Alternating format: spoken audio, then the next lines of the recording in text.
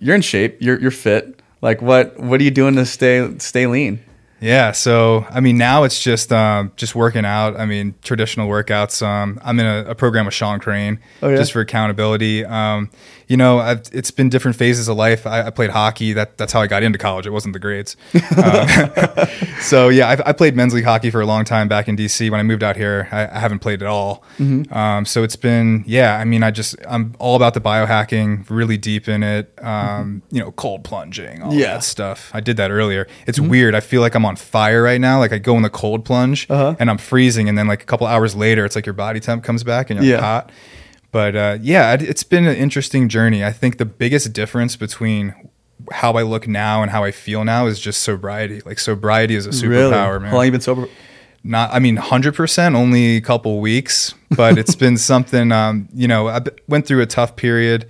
Last couple months, my brother got cancer. He's 28 years old, two little kids. It's like, it really beat me up. But, I wasn't drinking a ton, but it was like, I'm having a glass of wine with dinner, every night. And then it becomes a habitual thing. And you'd be surprised how those calories add up. And all of a sudden I'm like, you look soft, So I'm like, I kind of made a decision that, like, why do you even need that in your life at all? And especially when things are not going well and you're going through something, it's the worst time to do that. So I just was like, you know what? I'm cutting this off for good. I just want to live a life of sobriety. And I feel like the universe or God, whatever you're into, rewards that type of behavior. And you just can't be someone that's drinking alcohol every day if you want to grow a fund to $1 billion.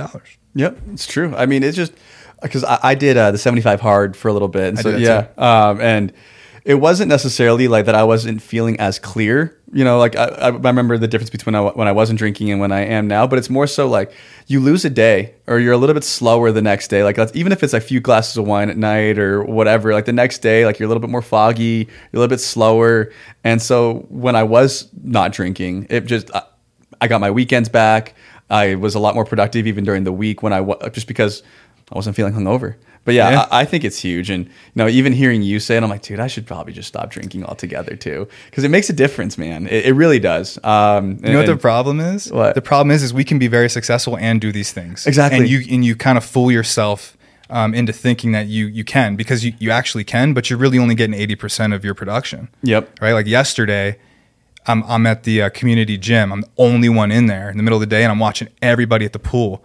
And I'm just like, now I'm not that guy. Yep. I didn't go to brunch and drink and waste the day because it was a holiday. I crushed in the gym. I cold plunge, writing content. And then I'm just like, I'm feeling so empowered by it. And I want to feel like that all the time. And it steamrolls too, right? And then no matter, as long as it makes you feel like you have an edge, then that's all that matters too, right? Like, because obviously there's a ton of science behind cold plunging and everything else too. But once you get into this routine of like, dude, I'm rolling, I'm feeling good, I'm not drinking, and then it just stampedes and it steamrolls into, whatever other more productive things you could be doing. Like you said, you're writing content and all that. So you're just, those little things add up. Yeah, so. I'm watching you guys and how strategic and the frequency and how amazing all the content you put out is. I'm like, I got to step up that game, right? Yeah. It takes effort. A ton of effort, right? And it takes a team too. I mean, for us, right? I mean, for content, you saw the guys all out here, right? Yeah, we have big team. We spend probably $60,000 to $70,000 each month just on content. That's not paid ads. That's not anything. It's just Ryan's content, and then now like our content as well, which is huge. And that's part of the reason we started an agency. So we have like 50 clients right now who we all do production for, and that's a totally different team. But we just saw like we're doing this, so we feel like other people are going to need it.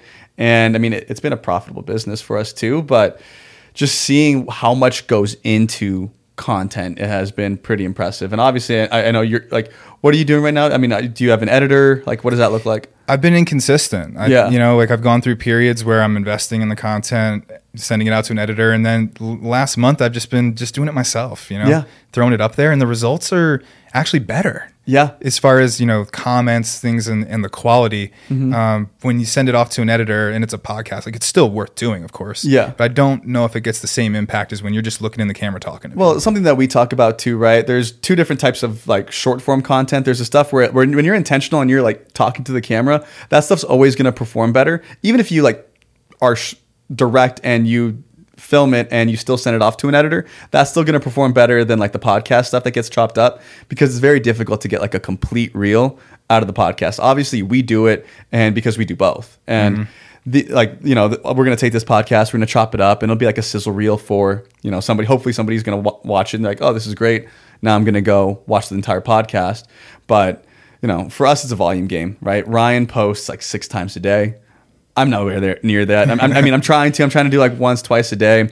And then with the podcasts, they're launching, and we'll have at least 2 posts from that. And then I'm still trying to do the one physical post, because, people, like you said, they value authenticity. And sometimes like the overly produced stuff just doesn't resonate as well as you sitting at home. And obviously it helps that you have a beautiful house. You're sitting out there, got a great view and all that. So yeah, it's definitely, it's a balance.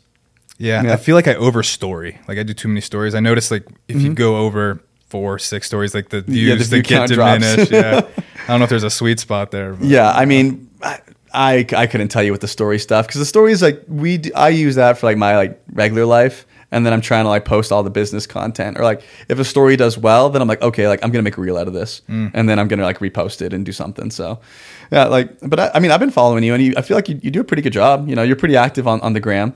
Yeah, consistent with that platform. Yeah. That's the thing. If you don't have a team, it's going to be very difficult to do it across all the different platforms. Yeah, I mean, dude, you make enough money. You should go hire like $2,500 or like a $3,000 a month person, and just have them post everything for you, produce it, do all that. Because that's what I would do. Yeah. It makes it way easier. It's funny you say that, because we are doing that. Yeah. We we filmed our first podcast this morning. So. Oh, nice. Yeah. And then so what does the production look like for that? So our team's in Florida, right? So I'm the only person on the West Coast, but so they were both in office, Sergio and Cody, and I was on the Zoom or whatever. But using Riverside or something? Yeah, Riverside. That seems to be the one everybody sends me. For the first one, I just put my phone up separately sideways. I gotta order a camera and a microphone, all that stuff, But it's like, you better get started. Yeah, it doesn't have to be perfect at first. And then what do you guys use on the back end for production? Is just like a virtual assistant? You guys find a US editor? No, there's a team in Florida that we've used for all of our boot camps events. They always film that stuff. They do all the content. It's Matt Jimenez and nice 1% Digital. Cool. Yeah. Guys. So I didn't know you guys were doing boot camps and stuff too. Walk me through what that process looks like. Like, what are you guys doing boot camps for? Is it just for capital raises or? Not necessarily capital raises. It's just throwing an event.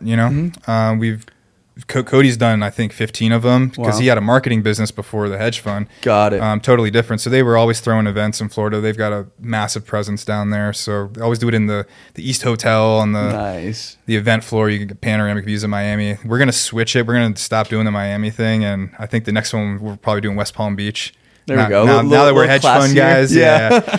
So can't go out at the clubs afterwards. No, you won't find me there. No, I mean you're sober now, so no point. Yeah.